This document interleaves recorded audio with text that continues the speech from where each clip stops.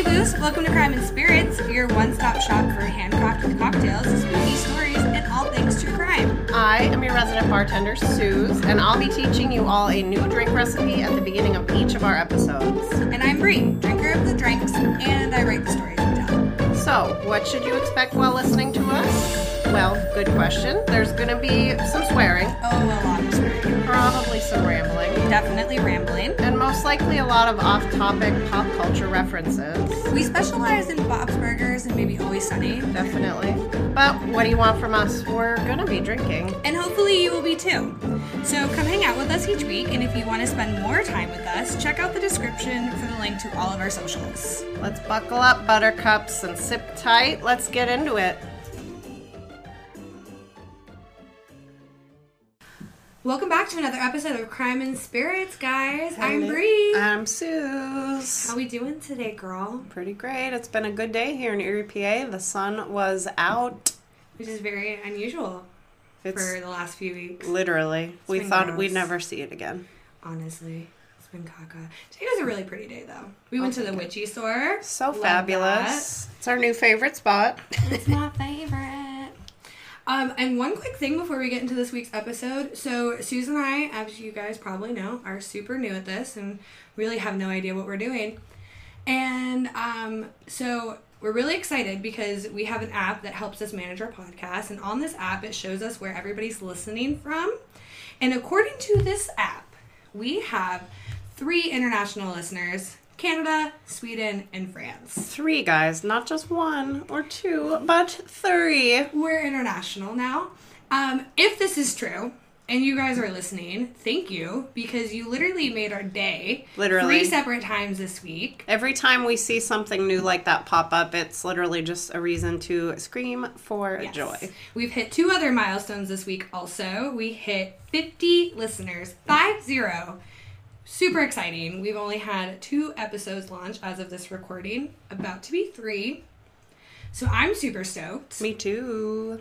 So thank you guys so much for all of your support that you've given us so far, and hopefully you will continue to do so, and we can make this a real thing, because I'm really enjoying it. Me too.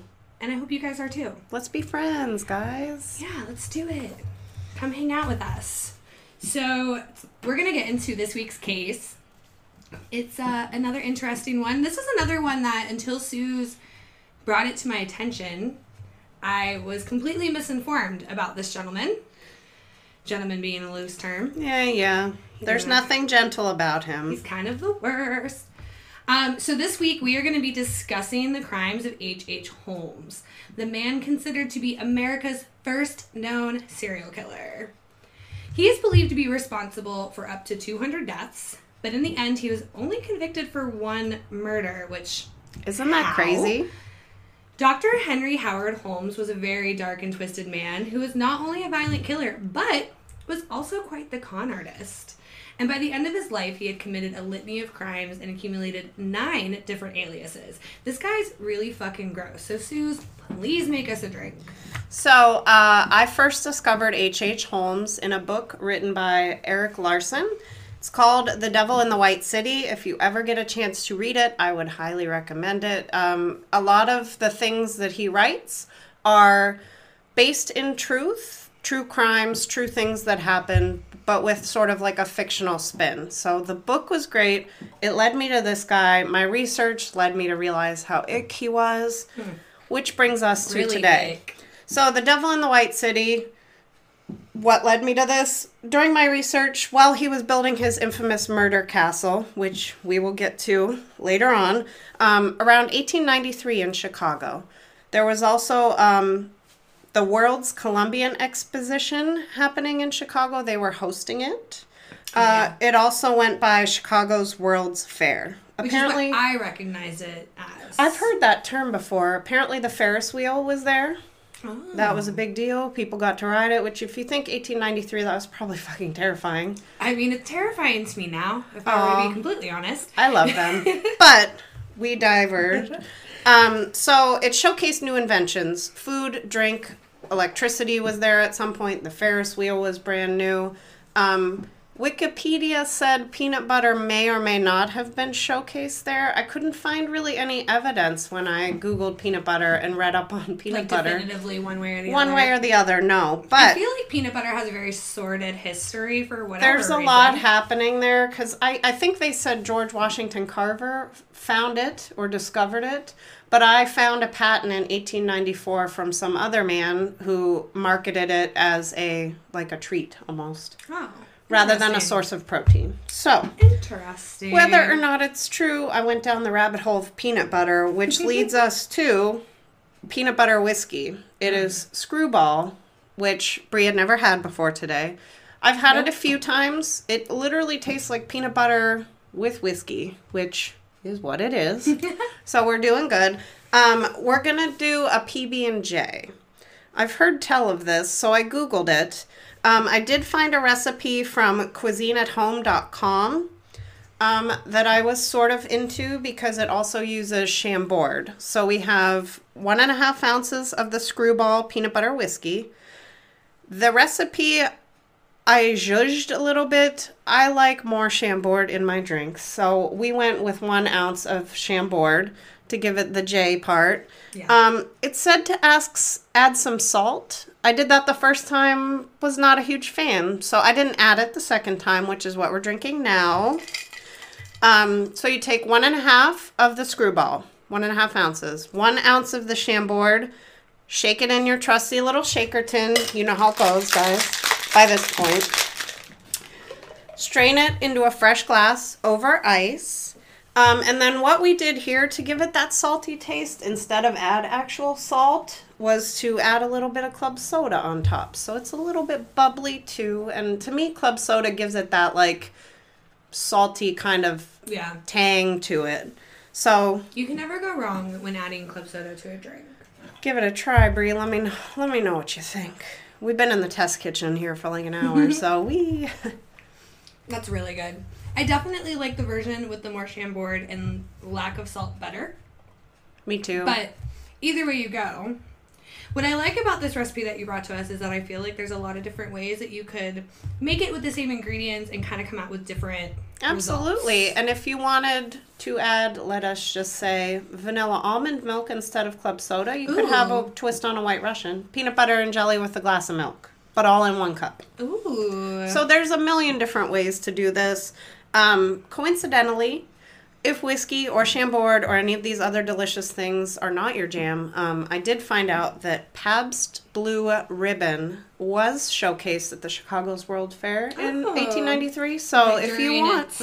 original... The brownie was also there, but if you want to eat a brownie and crack open a PBR, feel free to do so, because you're going to need something to get through the diabolical H.H. Holmes here. He's really gross. So gross. So we're going to start out where we normally do. At the beginning. Holmes was originally born as Herman Webster Mudgett. Ooh, what a name. No wonder he wanted several different names. I would change my name. I would too, almost immediately. He was born in Gilmington, New Hampshire on May 16th, 1861. So we're really throwing it back. I mean, to be considered America's first known serial killer. Going back there. So he was one of 5 children. Herman was the middle child. They were first generation American, which I thought was really interesting too. Kind of speaks to the time of everything. Oh, for sure. Their parents were British descent. Shocker. And the family was on the wealthier side of things. That really surprised me after figuring it out. Once I got to the end, though, I was like, I feel like he was always chasing the finer things in life. With the weird diabolical twist that we'll get into later. Yeah. But he always wanted better things, more money. I mean, it makes sense. He grew up in a wealthy family, and he attended and graduated from Phillips Executor Academy. It was a prep school. So, I mean, checks out. So, apparently back in the day, you could graduate when you were 16, because that's what our dear friend Herman Webster did.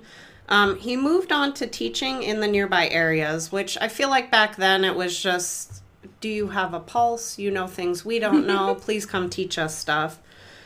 He did show signs of high intelligence during his childhood and had a fascination with medicine from very early on. He was so into it, quote unquote, allegedly, that he trapped animals and performed surgeries on them. I read a very interesting note from your research, and while I was like writing this, that people tried so hard to like fit him into the serial killer like triad, and they couldn't find anything. It happened to be a lost cause a lot of the time, but like, here you go. Exhibit fucking A. Well, and also, none of that existed then. So, yes, he was intelligent and he was finding these disturbing habits, but also they didn't have a way to put him into the serial killer box, or Right. you're a psychopath, or you're a blah, blah, blah. Right. Stuff like that didn't exist in the 1860s or 70s. And even after the fact, Or early 1900s even. trying to like fit him into this box, I feel like is pointless. It's almost like he's grandfathered into being a crazy psychopath. It's not too much of a surprise. 2 years later, 1879, H.H. enrolled in the University of Vermont to begin his pursuit of becoming a doctor, because it's just what we want. He didn't even make it more than a year, though. He claimed to be dissatisfied with the school. If that doesn't speak to a entitled, wealthy mindset. And a little bit, I feel like just a pinch of narcissism. Like, it's not Just me, a it's little the dash. school kind of thing, you know what I mean? Dash of narcissism. Just a dash. It is interesting to note, however, that a year prior to his enrollment, in July 4th to be exact, of 1878, Holmes married his first wife, Clara Lovering. Of course, her name was Clara. Everybody was named Clara back then. Not too long after they got married, the couple welcomed their son Robert into the world. Now, Robert was born early February of 1880. So I'd be really curious to know if that had something to do with why Holmes ultimately decided to drop out of school. With his quote-unquote dissatisfaction with the school. Right, because I mean, like, he didn't seem to be, like, a bad student by any account. From all accounts, he's very highly intelligent and somewhat motivated, like I said, I think, to keep that lifestyle of, like, the finer things. So, I mean, it makes sense. What do we all know about, like, teen parents? Like, they drop out of school. So Right. I just feel like it's not that far of a leap to be like, oh, he had a kid. So, a little fun fact about Robert. He ends up being, like, a certified accountant or something. I found, like, a random piece of information. The man wears many hats. They are all disturbing and terrifying because they're all with another goal in mind. Yeah. His interest in medicine is not to help people. No. His interest in accounting is not to help people. No. None of those things. None of the things. So, Holmes does not stray off of his medical school track for too long. He enrolls and attends the University of Michigan, specifically the Department of Medicine and Surgery. Shocker. Surgery. Keep that in mind for Well, later. he was already so practiced, Suze. Like, he With did the it all the animals? time. Ugh. He's basically a pro before he even went to school. Ew. Here is where we learn that he was a mediocre student, but he does manage to pass 6 exams, which apparently is enough to earn you a degree, a medical degree. A lot of doctors back then, it was like, oh, you You can read and write? Mm-hmm. And there's a pulse in Here you go. your veins. Sounds great. Wheel Here them you go. on in there. Can you say the word medicine? Perfect. You know what? This led me down another rabbit hole. Medicine back then in itself was fucking terrifying. I believe it. Surgery was terrifying. They would just, rather than try to save your arm or your leg, they'd just lop it off. Can you even imagine in the 1860s not having an arm or a leg? Like, what would you do? I don't understand Well, it. I mean, our lifespan as humans were not very long. Especially with gangrene and all the whole... Ooh, you guys. Oof. They didn't even have Ferris wheels. I know, right? This is the kind of thing, this is the time period we're I talking take about. them for granted. I also take clean, sterile hospitals for granted, so Yeah. woof. When Mark and I first got together, I didn't want him to know that I was chicken shit and terrified of heights, so we went on the Ferris wheel at Waldemere. It's And a I was- gondola style, so they swing, you guys. It was terrifying because, of course, he's that asshole who's like, look what I can do the whole time we're, like, on the thing, and I'm just, like, white-knuckled, like, trying not to lose my goddamn shit because we're in a new relationship, but I was like, can you please just sit down? That was the only time that I have been on a Ferris wheel with that man. Never again. God. Sometimes I go to Waldemere just to ride the Ferris wheel. Back when you could do that. I don't think you can do that anymore. And which, to my dismay, I did not get to ride the Eye of Whatever in London. The big Ferris wheel with the pods. It's like, it's humongous. It's ginormous. I didn't get to ride it. I'll go back. Anyways, back to our story. We digress. So, right before Mr. Holmes graduated, his wife Clara, she moved back to New Hampshire and she took their son with her.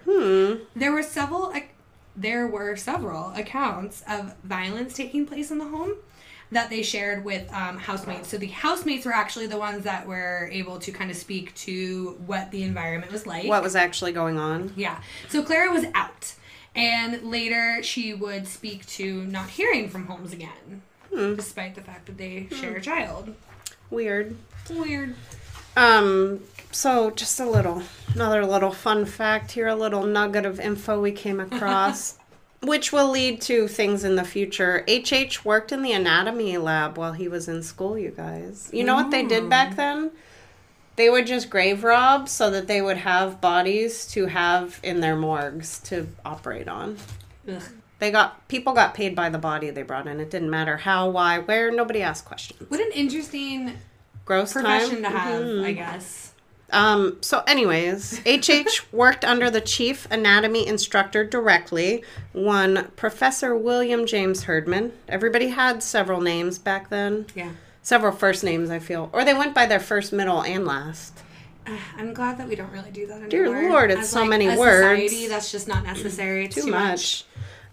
So, as I referenced, these two asshats were spending their free time robbing graves for medical cadavers. They just read the obituaries, go dig up the body, put the casket back in like the day after they were buried, and just cover it back up. And I feel like if they had any valuables, they would take them and sell them. Well, I mean, you're already in the grave.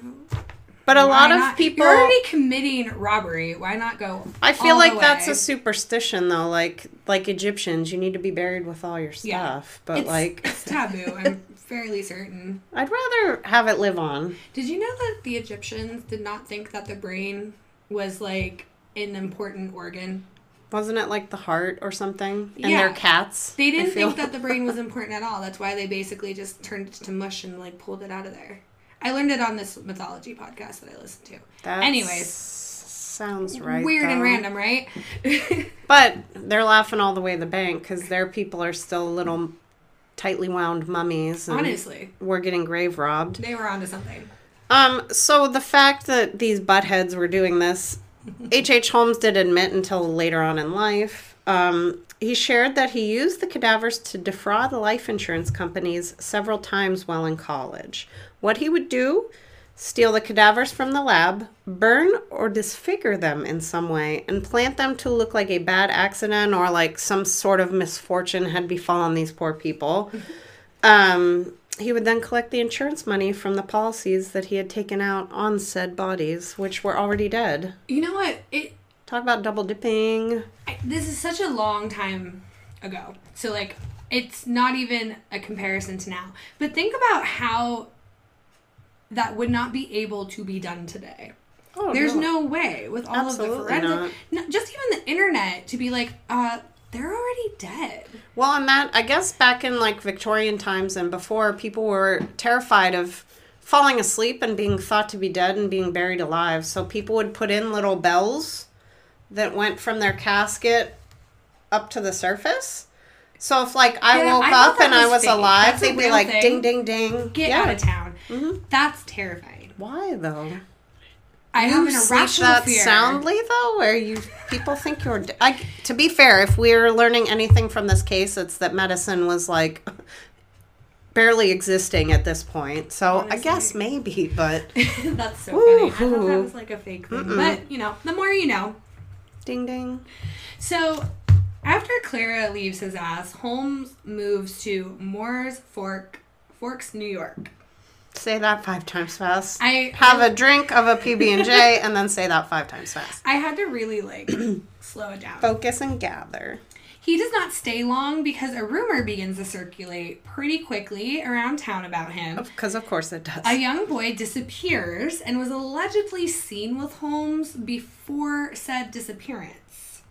And Holmes claims that the boy just went back to Massachusetts, which is apparently where he was from. A young boy just does that, you guys. Right. And again, that is a thing. Because of the time, there was not an investigation, and as previously stated, Holmes got the fuck out of there. He then moves to good old Philadelphia, PA, and he begins to work at Norristown State Hospital, but only for a few days. He then moves on to work at a local drugstore. Unfortunately, during his tenure there, a young boy died after taking medicine that came from that store. Holmes denies that he had any involvement in the situation, and he promptly gets the fuck out of there also. Because I feel like back then they actually mixed, like, capsules and stuff by hand. Yeah. Have you ever seen It's a Wonderful Life? No. So Jimmy Stewart, as a kid, saves the druggist from killing somebody. Oh. Because they mix it by hand. Well, I did work at that compounding pharmacy for, like, a hot minute. But this was with, like, narcotics and, you know, one arsenic instead of this means you have a death pill instead of, you know, a pain pill. I'm just saying. I mean, as we see. So this takes us to the year 1886, and H.H. moves to Illinois. He also gets married to a woman named Myrta Belknap later in the year, which, correct me if I'm wrong, he's still married to Clara. Yep. A few weeks after their nuptials take place, Holmes did file for divorce from Clara, alleging that she had been unfaithful to him. Say what? Skirt. You heard that record skip, right? Because he married someone else. But she was unfaithful. Right. His claims couldn't be proven, so the divorce didn't go anywhere. There is some surviving paperwork that alleges that Clara was likely never informed of the suit, because back then, you think the Postal Service is bad now, but back then it was like horses and carriages, and everybody was getting robbed for stuff. People send a letter, and then they show up a day before their letter actually arrives. Yeah, so either way, the divorce was never finalized, and was officially, the paperwork, I guess, was officially dismissed in June of 1891. I imagine there, just like many other things, a time limit to how long they're willing to play this. To wait on it. Yeah, like, well, if she doesn't get back to us at some point, I'm not going to waste my time with this anymore. I mean, I get it. So Myrta and H.H. expand their family with the birth of their daughter on, again, July 4th, 1889. Isn't that hilarious? It's just kind of creepy. Why? This is what, honestly, when I was writing this, I had like a sick, like, chuckle over America's first known serial killer, the World's Fair. I just felt like the it was birth like a of weird, our nation. It was like a really weird lineup of everything, but you know. The family lived in Wilmette, Illinois, with H.H. spending most of his own time in Chicago, quote unquote, tending to business. What business? This is where Holmes began using the name Dr. Henry Howard Holmes. He begins working at a drugstore in Inglewood that was owned by Elizabeth S. Holton and her husband.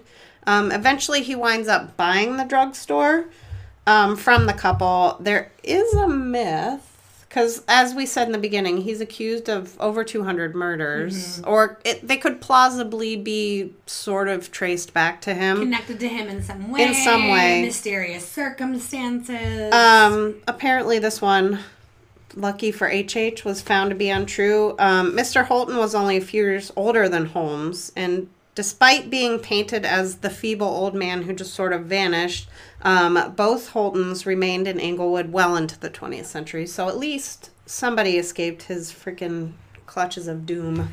Well, and from what I was able to find, they had some kind of contact with him as well for quite a while.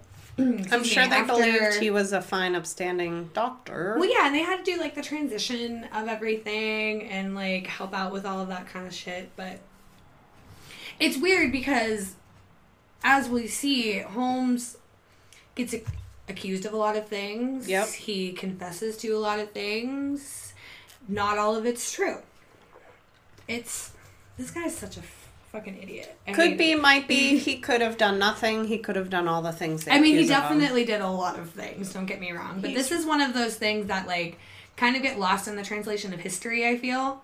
Well, and a lot of, as was described, like paperwork and stuff. Like when you say surviving paperwork, like we're lucky that those documents still exist, kind of thing. Like that's the only thing that makes researching cases like this really difficult, especially for somebody who like me. I'm so detail oriented that I get like physically angered by the lack of resources. And like that's again why the Eric Larson book that led me to H.H. Holmes really helped, because it was sort of fictionalized, but also much of it was based in fact. Like he had a lot of research to back up the things he said, but like names and places and dates may have been smudged a little, kind of thing. It was just a very interesting read. I've heard good things about that book. I'm going to have to check it out. Maybe we'll do like a book club kind of thing. Maybe we'll make it a whole thing. I don't know. Would you guys like that? I would like that. I love books. Same. Samesies. I just bought 2 books today. Like I needed more. But they're witchy books. And therefore... we're pretty into it. They're pretty great. I'm pretty excited, guys. So the good old doctor didn't just buy the drugstore.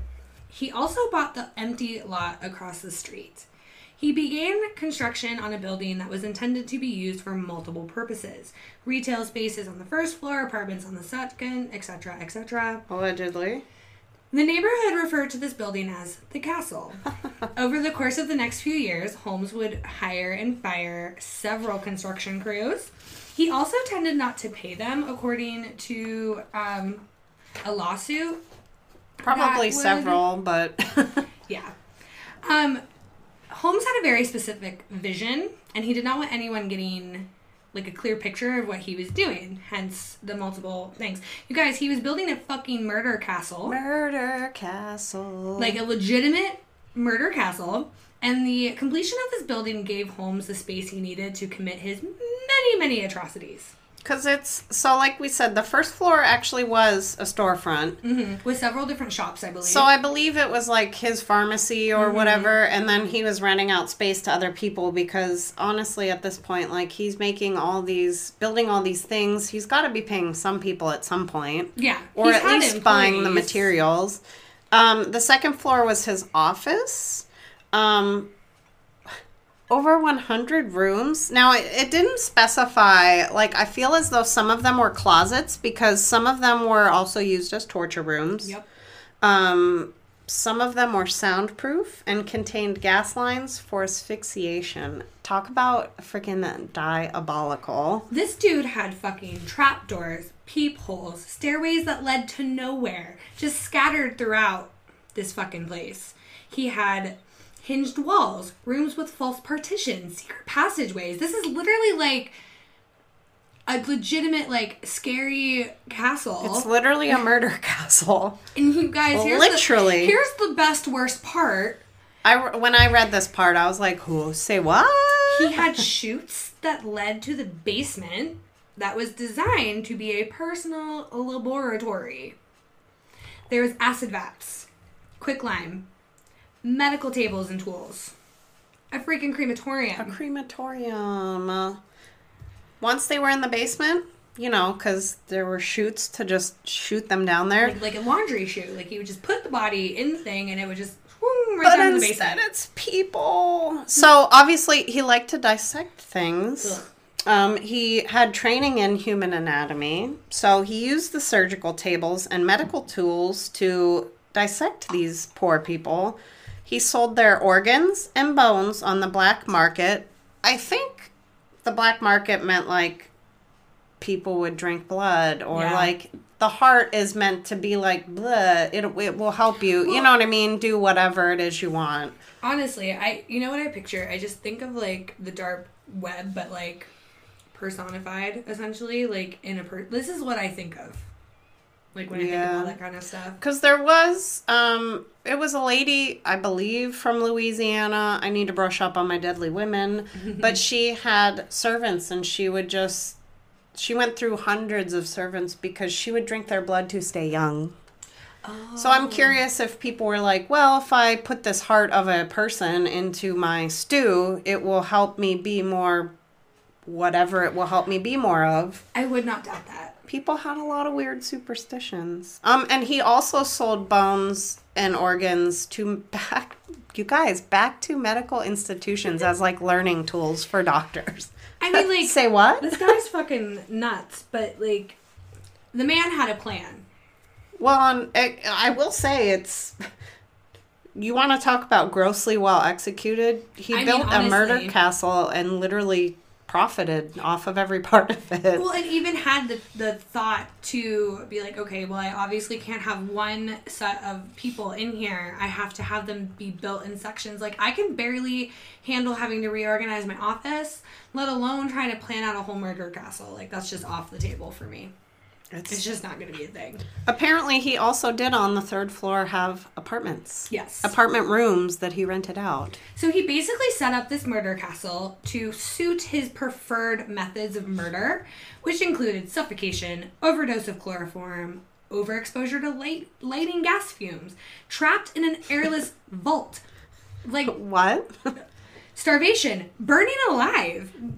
How did nobody see any of this? The basement, I get it, but like, what the actual fuck? Well, and like, we have transient people and homeless people now, but like, literally back then, there was nobody accounting for anyone. The internet is like the best and worst thing, I feel like. People would send their children to America, and then just the family would never hear from them again. Like, just hope that they like worked out. They might have been successful. They also might have been chloroformed to death in a murder castle in Chicago, Illinois. You don't know. None of us know. Nobody literally. knows. Don't get me hype on this. I could talk all day. So after the murder castle was finished in 1891, because, it took that freaking long. Yeah, they've got things to do. Well, and also 47 different contractors will lead to just... over 100 torture rooms. What is this shit? Holmes began to advertise the establishment as a place of lodging. I guess, technically true. If we'll remember, Chicago was going to be hosting the World's Fair in 1893. So I'm sure they had already planned this. Because back then you had to plan it like a decade in advance. Yeah. So they already knew it was coming. So he started to advertise. He put ads out in the newspaper to try to lure young women in. He would offer jobs, or... this one gives me the ews. He would pose as a wealthy man looking for a wife, which he already has 2 of. Do you need more? Aren't 2 enough? He also mandated that all of his employees, his castle guests, any fiancés or wives he might accumulate during this time, were all required to hold life insurance policies. And guys... guess who is the beneficiary? Oh, tell me who. That would be H.H. That was the fact that, like, I read this and I was like, you gotta be kidding me. People still actually get away with that now. How? I don't know.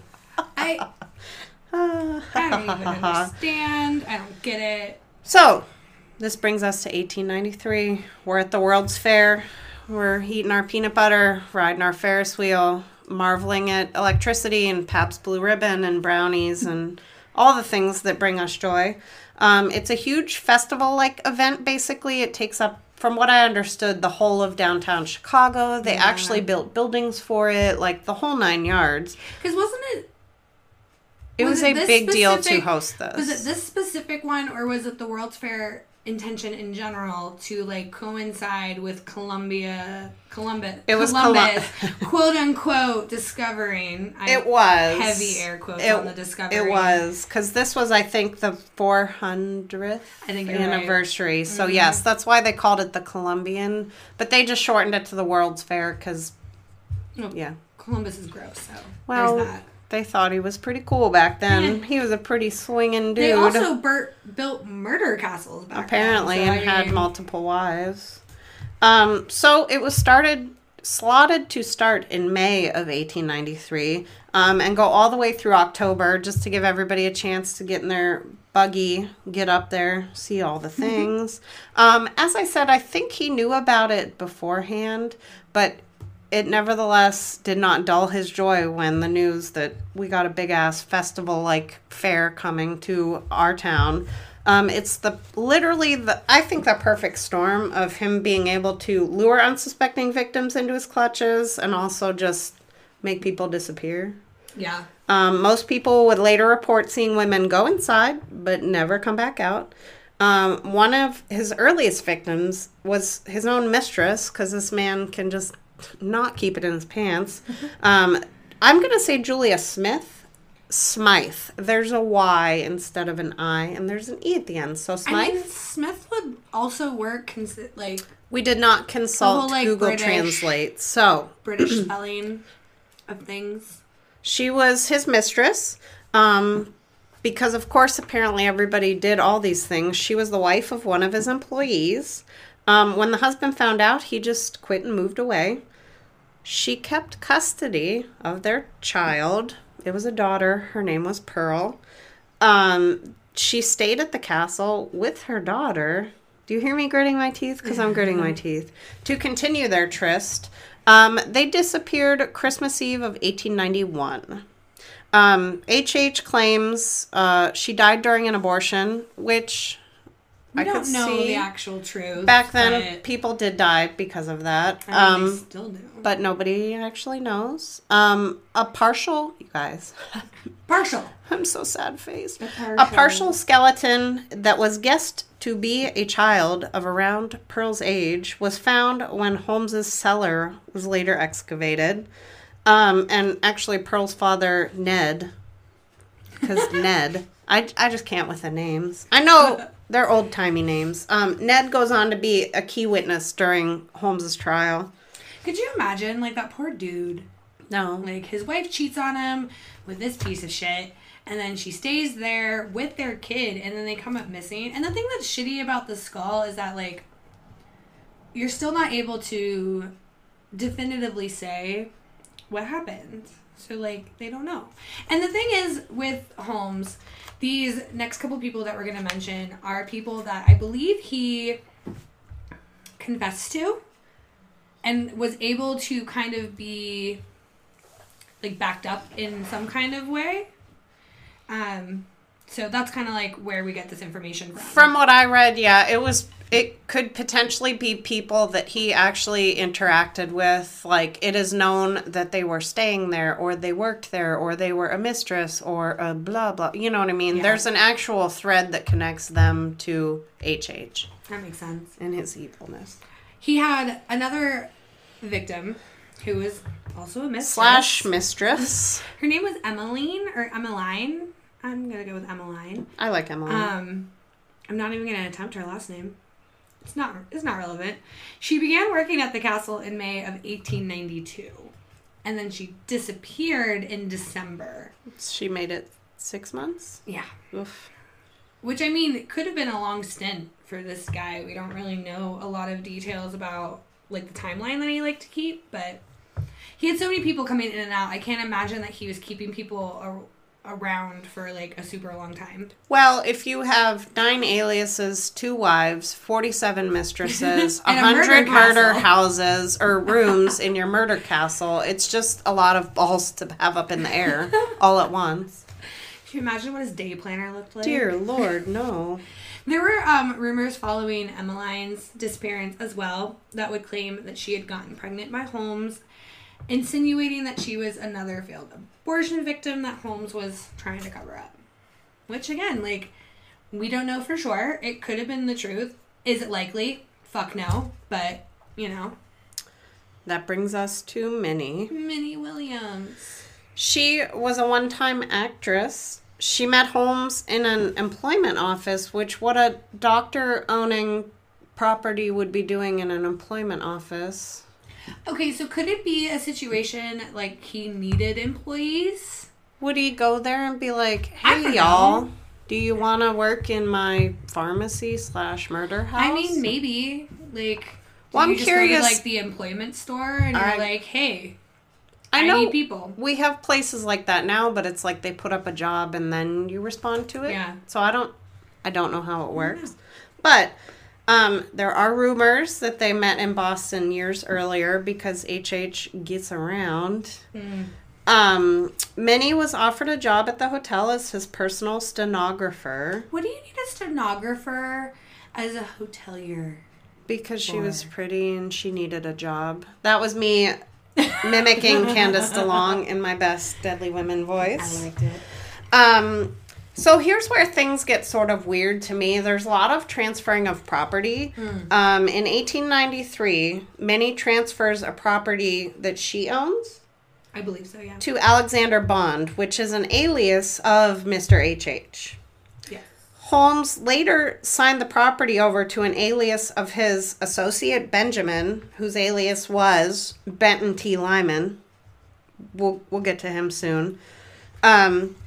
Minnie rented an apartment with Holmes in 1893. Her sister Annie had actually visited this apartment, and I mean, from what I see, like, didn't see anything crazy, but she had the opportunity to. She noted in a letter to an aunt in July she was going to Europe with brother Harry. Who's brother Harry?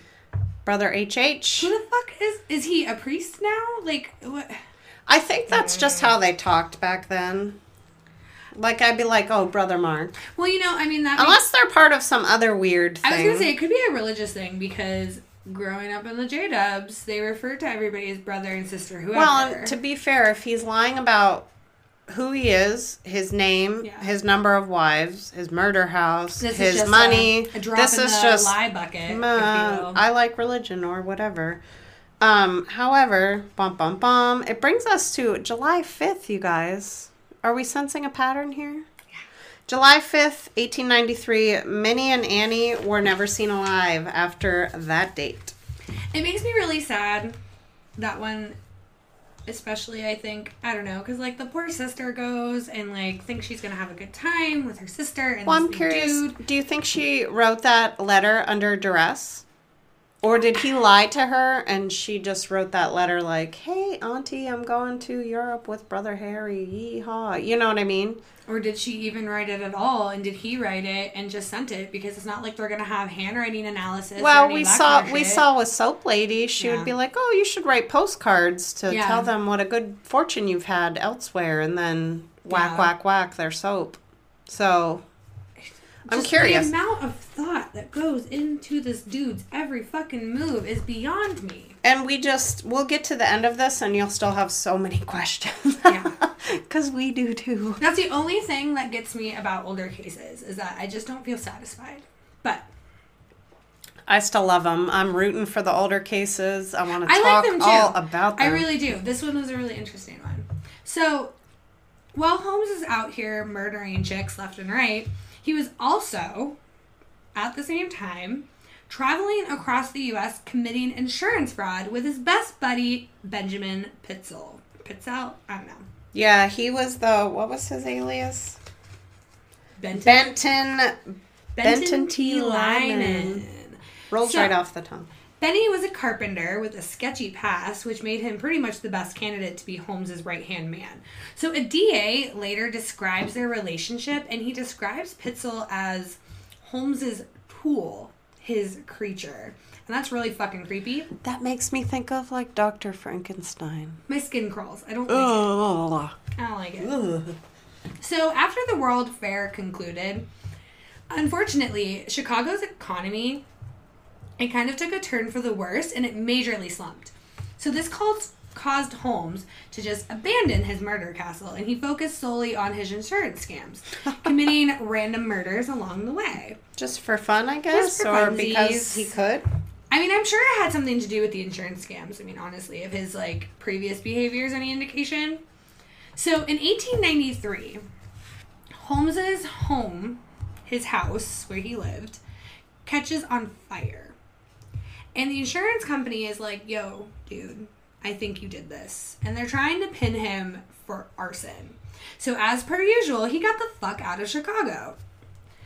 I think this is like the only true MO we have for him, is that he just gets the fuck out of Dodge anytime anything happens. Literally, anytime anybody might even point the finger at him, you can almost see flames shooting out right? of his like, boots. Like, oh shit, he's out. It's like he got a spidey sense for like rumors flying around town. He's like, oh, If he gets I around gotta as go. much as these stories make me believe he Yeah. did, he probably had an ear to the ground with all the gossips, like, tell me what's good, you know? I feel like to get away with fraud, you'd have to, right? Mm-hmm. So, because he needs to leave Chicago, in July of 1894, he makes his way to Fort Worth, Texas. And if we remember, he had recently come into some property in Fort Worth thanks to poor Minnie Williams. Minnie. So he goes there, and this one really made me laugh, I'm not going to lie. This made me think of, like, Wild Wild West in my head. He stole horses, shipped them to St. Louis, and sold them. And Texas was like, get the fuck out of here. You are not going to steal our horses. Which Well, I'm curious. I feel checks like out for Texas. back then, horses were wild. Oh, for sure. I mean, There were Mustangs all out and about. I know they exist in places now, but Yeah. the Wild Wild West back then was literally Right. wild still. Like, that was still like an unbeaten path, God, do you basically. remember that really bad Will Smith movie from like the 90s? Wild Wild West. I was like really into that movie. With for, Kevin like, 6 Kline months. and Mhm. Salma Hayek. Yeah. It's really terrible. It's bad. Burger King had toys. I'll still watch it. I mean, yeah. The evil, like, tarantula. Yes. Mm-hmm. I yes, I know exactly what you're talking about. Yes. If you don't know, Google Watch it. it. It's worth the Google. It's worth the watch. Despite the slap, Yeah. I still love Will. That's a whole nother thing. Don't even get me started on that. So, apparently, H.H. Holmes made out like a fucking millionaire. Maybe not quite, but he made a lot of money off of these stolen horses. But he was found out and they arrested him and they're like, you are going straight to jail. Do not collect $200. Busted. So here, because as we've learned, prisons are just a petri dish for learning experiences for people. H.H. meets his new bestie, Marion Hedgepeth. What a name. Right? He and H.H. are cellmates, and they come up with an insurance scam together, because of course they do. The plan was to have H.H. take out a $10,000 policy on himself and then fake his death, which, I don't know if you know this, but $10,000 in 1894 is like $5 million. Millions We'll of have to Google dollars. it, but that's Yeah. a lot of doll hairs. H.H. would then provide Hedgepeth with the money for a lawyer should the need for one arise, which this all sounds fishy to me. I don't know why Marion wasn't like, wait a minute. Like, I'm only going to get a $500 deposit is basically what you're saying? Basically, H.H. made bail, and once he was able to, he attempted this crazy-ass plan. The insurance company finally was suspicious of the whole situation and didn't pay any money out. So, as H.H. learned, he had to readjust his plan. It's round 2. This time, Pitzel, Benjamin, you know, his bestie, accomplice friend, would be the one to fake his own death so his wife could collect the cash. This is just getting too spider-webby. Well, and I'm many going to cooks in the assume kitchen. H.H. was like, we'll just split it. Me, you, and Marion. Mm-hmm. Da, da, da, da, da. Mm-hmm, mm-hmm. This was to take place in Philly and called for Pitzel to set himself up as an inventor under the name of B.F. Perry. What?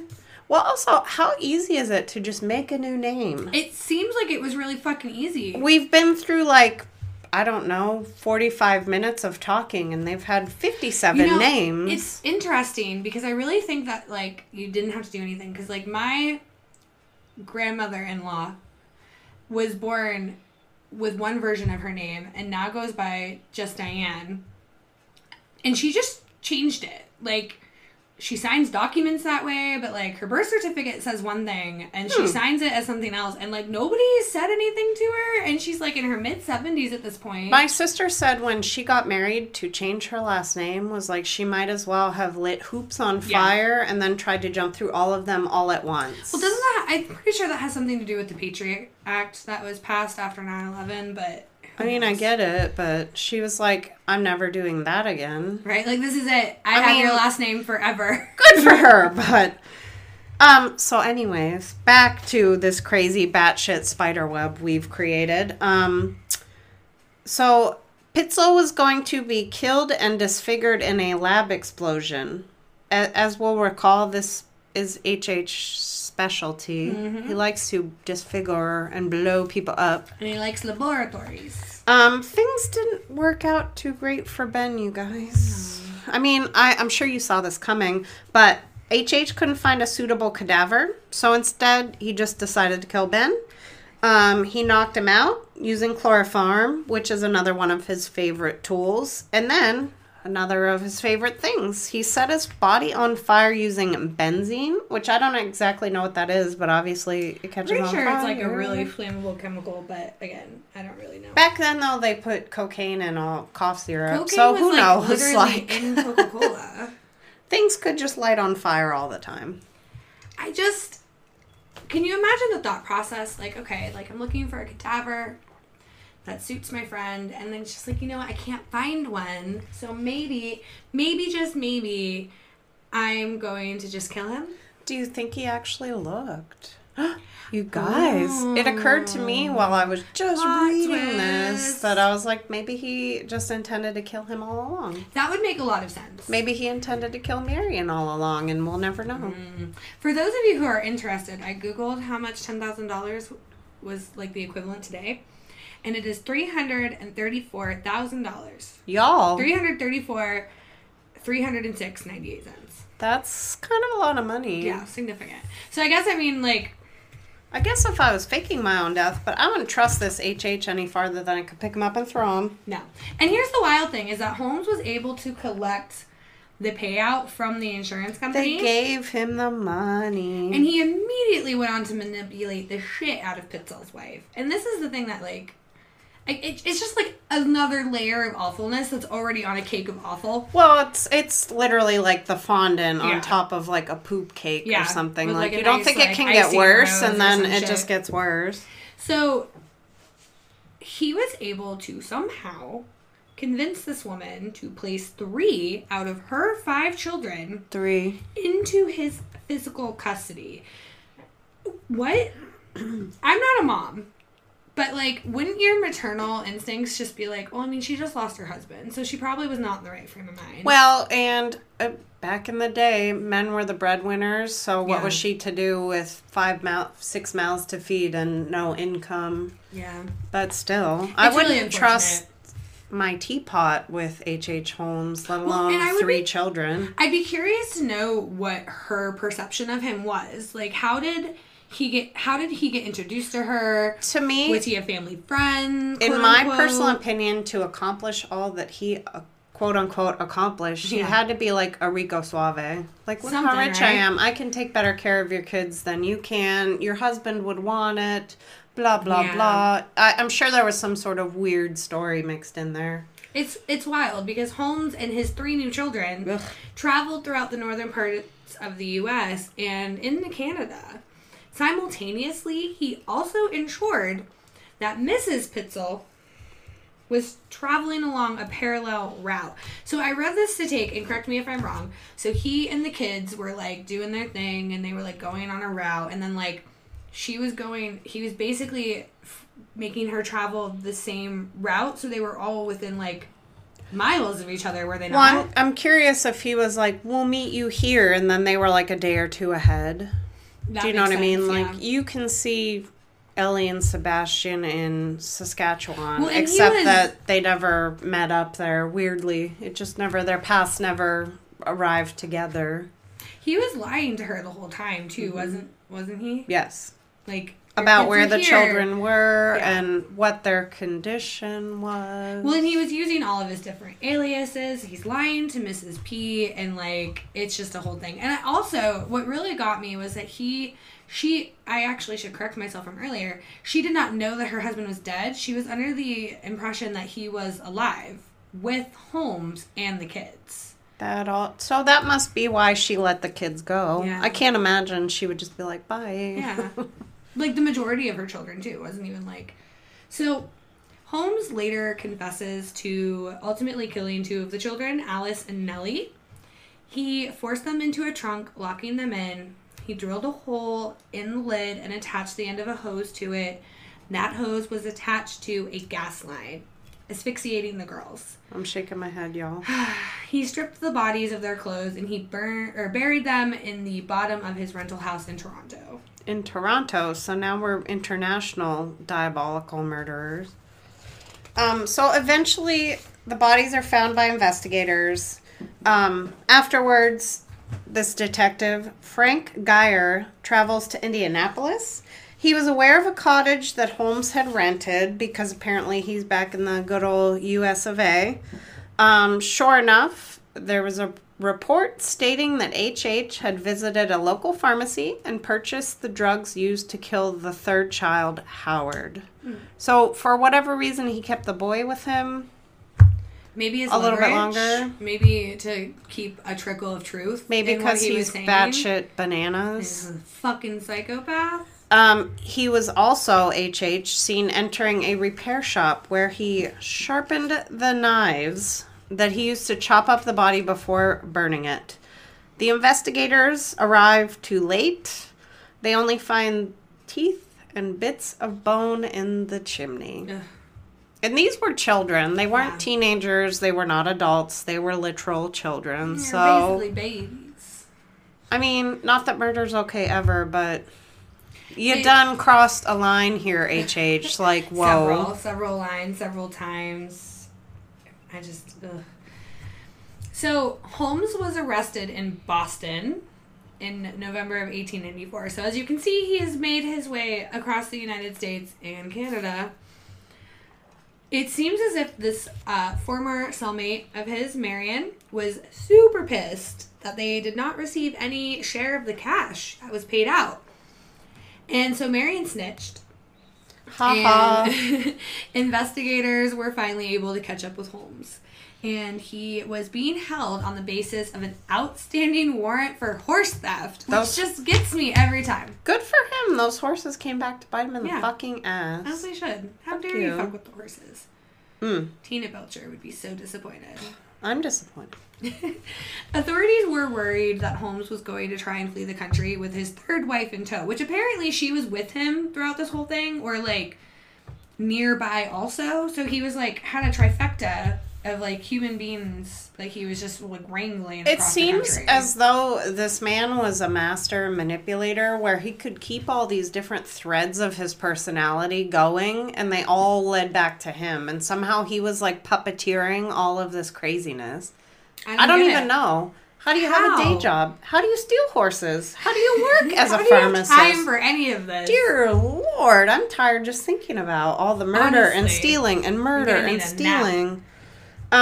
So, back to the story at hand. 1895, the police discover the bodies of Alice and Nellie in July. Again, you guys, it's July. Again, still. It's so weird. Gross. Did you think that was like that was intentional on his part, or do you think it was just like a weird... I hope it was a weird coincidence, or maybe like we're getting into witchy stuff in our personal lives, so I'm curious if like July just held some sort of like astrological like craziness, like for him, power or some sort of weirdness. You never know. It's weird. It's just interesting. All of this July, especially the beginning of July, seemed to keep cropping up. Yeah, it seems very important again and again. So weird. So the investigators find the bodies. They begin investigating the murder castle, but there's no evidence that can be found that would convict Holmes of anything in Chicago, which I don't really know. He has a literal murder castle. But I guess when he left it open so people and transients could just go in and do things. So who knows what was his, what was theirs. That was probably intentional on his part too. Absolutely. That man is nothing other than calculating. So in October of 1895, Holmes is put on trial for the murder of his accomplice, Benjamin Pitzel. He's found guilty and sentenced to death. Remember, we said earlier he was only found guilty of one murder? It was him. This be it. And it's one of his closest confidants and is like his right-hand man kind of thing. If he's going to get pinned for any of them, I think it's very fitting that this is the one. But At this point, it's clear, pretty much crystalline clear, that he's responsible also for the murders of the 3 missing Pitzell children. However, for whatever reason, I think they had him on murder, so they just decided we're gonna, yeah. Yeah. Back then, capital punishment was, you did. And that there's was no like we're not gonna talk about it. We're not gonna try other cases to just prove you're guilty further. It's just you're guilty, so. Well, and yeah, you only really need the one. And also, capital punishment was pretty much the punishment, I feel. I think that was, like, it. Yeah.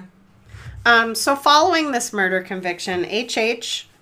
got loose lips. He started confessing to other crimes. Overall, he confessed to 27 murders in Chicago, Indianapolis, and Toronto, which, as you'll recall, he traveled all over the goddamn place, so could be true. As well as 6 attempted murders. Holmes actually paid over $7,000 for his confessions by the Hearst newspapers, which... So based on my little Google search, that would have been like well over $150,000 that he But what's he going to do with it? Like, you're sentenced to death, bro. Yeah. Send it to his multiple wives and children? Probably not. Probably not. He probably just wanted to have fancy things in jail.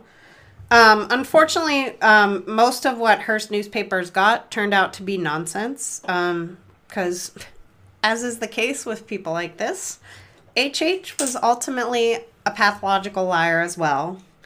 So who really knows what his truths were or what his actual crimes were? We can just speculate based on what was left behind and, like, eyewitness accounts. It's so crazy. So, the execution took place on May 7th, 1896. Holmes was to be hung at the Philadelphia County Prison. Apparently, he stayed calm right up until the very end, which I think in and of itself is, like, psychopathic, but whatever.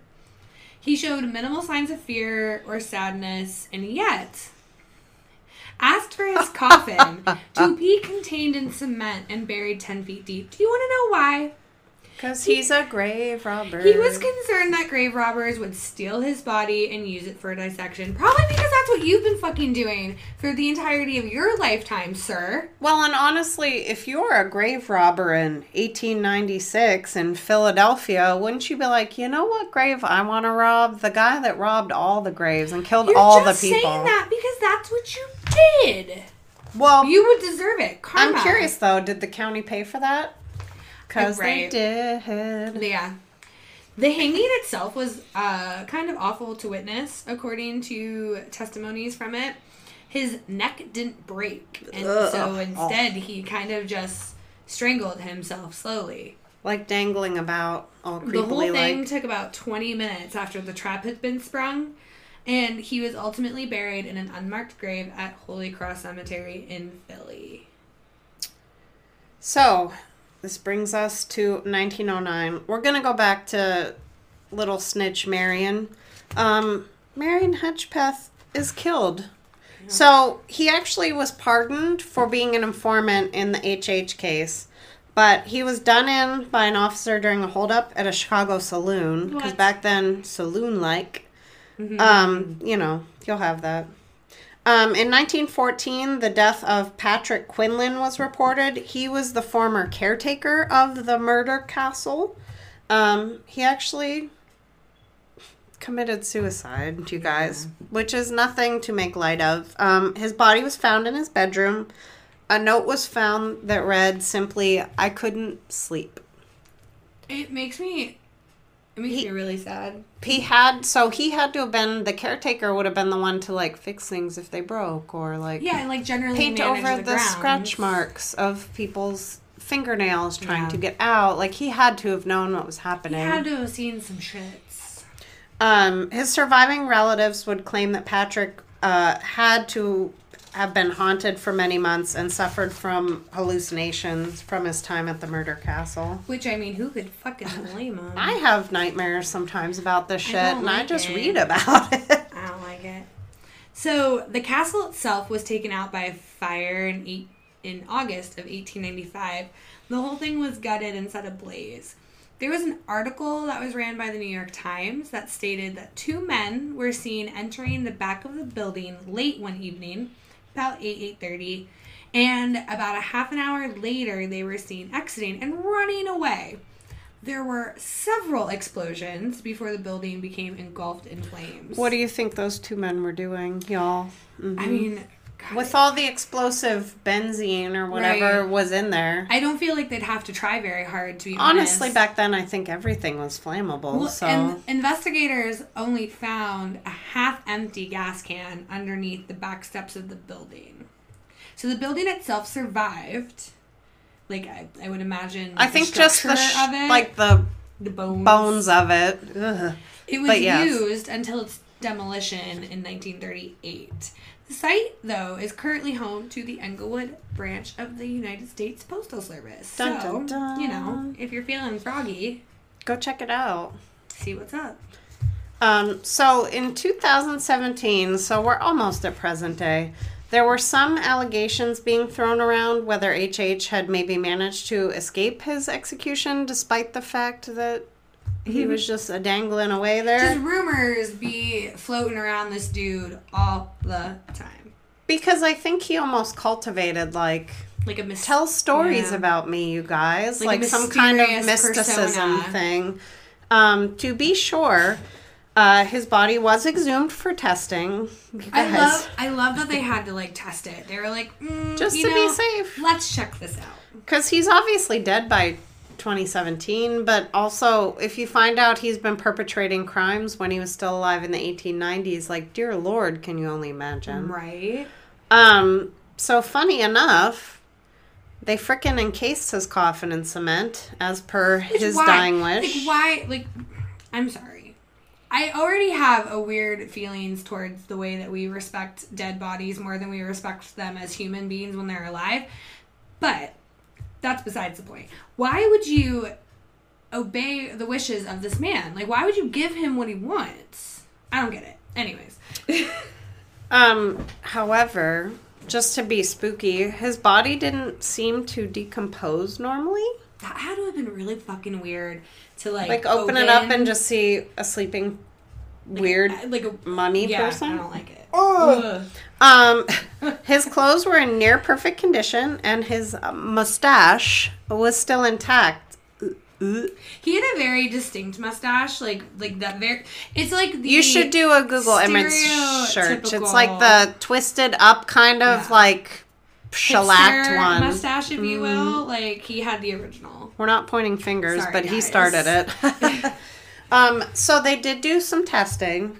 It was him. Mm-hmm. Yep. He was, in fact, the man that was buried and then encased in cement all those glorious years ago. Fucking wild. And that's H.H. Holmes. Murder Castle. So, I feel like it's very appropriate that the first known serial killer for America was centered around July 4th. Like, it's true. What are the odds? It was definitely just happenstance, but like I said, he must have been feeling some weird energy pulls from the moon or something. I don't know. A lot of things happened for him in the beginning of July. Or July 4th, 5th, or 3rd. Like, it was gross. But good pick, Suze. Hell yeah. And like I said, if you want to get down with reading a book, I would definitely recommend The Devil in the White City by Eric Larson. It was my jam. I've read it twice. I would read it again. It's very informative. I'm going to have to check it out. Heck yeah. I have somebody bringing me books about Virgo things, because I'm a Virgo. And I want to learn more about it. So that'll be... I've got a long list of book reading right now, but... Make that your for fun book. The list. So, a little bit of business that we want to attend to before we skedaddle. First and foremost, if you made it this far, thank you. Thank you. We really love you. We appreciate really your support more than we can possibly say. I can't even begin to express how many times I send Sue screenshots of things circled and going just, the entire time. This has been a lot of fun, and this is something that we're really enjoying, and so thank you. So, that being said, please, please, please, like, reach out and interact with us. Did you make the drink? Let us know. We're on Instagram. You can hit us up, tag us in your drink pic, tag us in you drinking it, Facebook, Twitter. Send us messages, literally anything. Like, let us know that you guys are out there. Let us know that you're listening. Let us know if you think we suck or if we're awesome or, you know, anything in between. Only say you suck constructively, though. Otherwise, I will definitely take offense to it. And we're also going to start this new fun thing. We're going to do like a Trivia Tuesday. So every Tuesday, we're going to post a fact, like a question, that is going to kind of be like a teaser to the case that we're going to be releasing that weekend. And if you get it right on any of our social media platforms, you win a prize. Yeah. So I'm in the process of designing some Crime and Spirits swag for ourselves and maybe for merchandising purposes if you guys are interested. But I've got some decals going. We actually had our first Trivia Tuesday winner, my friend Megan. So, hey, we're going to get those worked out for them very soon. Our social medias, really quick. Instagram, at Crime and Spirits Pod. Facebook, same thing. Though it's the word and, not the ampersand. So CRIMEANDSPIRITSPOD. I am so impressed. You crushed that. After like a shot and a drink and some wine and all the things. Twitter is a little different. It's just at Crime Spirits Pod. I'm not spelling it again, guys. So please, I can't say it enough. Thank you, and we love you, and night, guys. Cheers.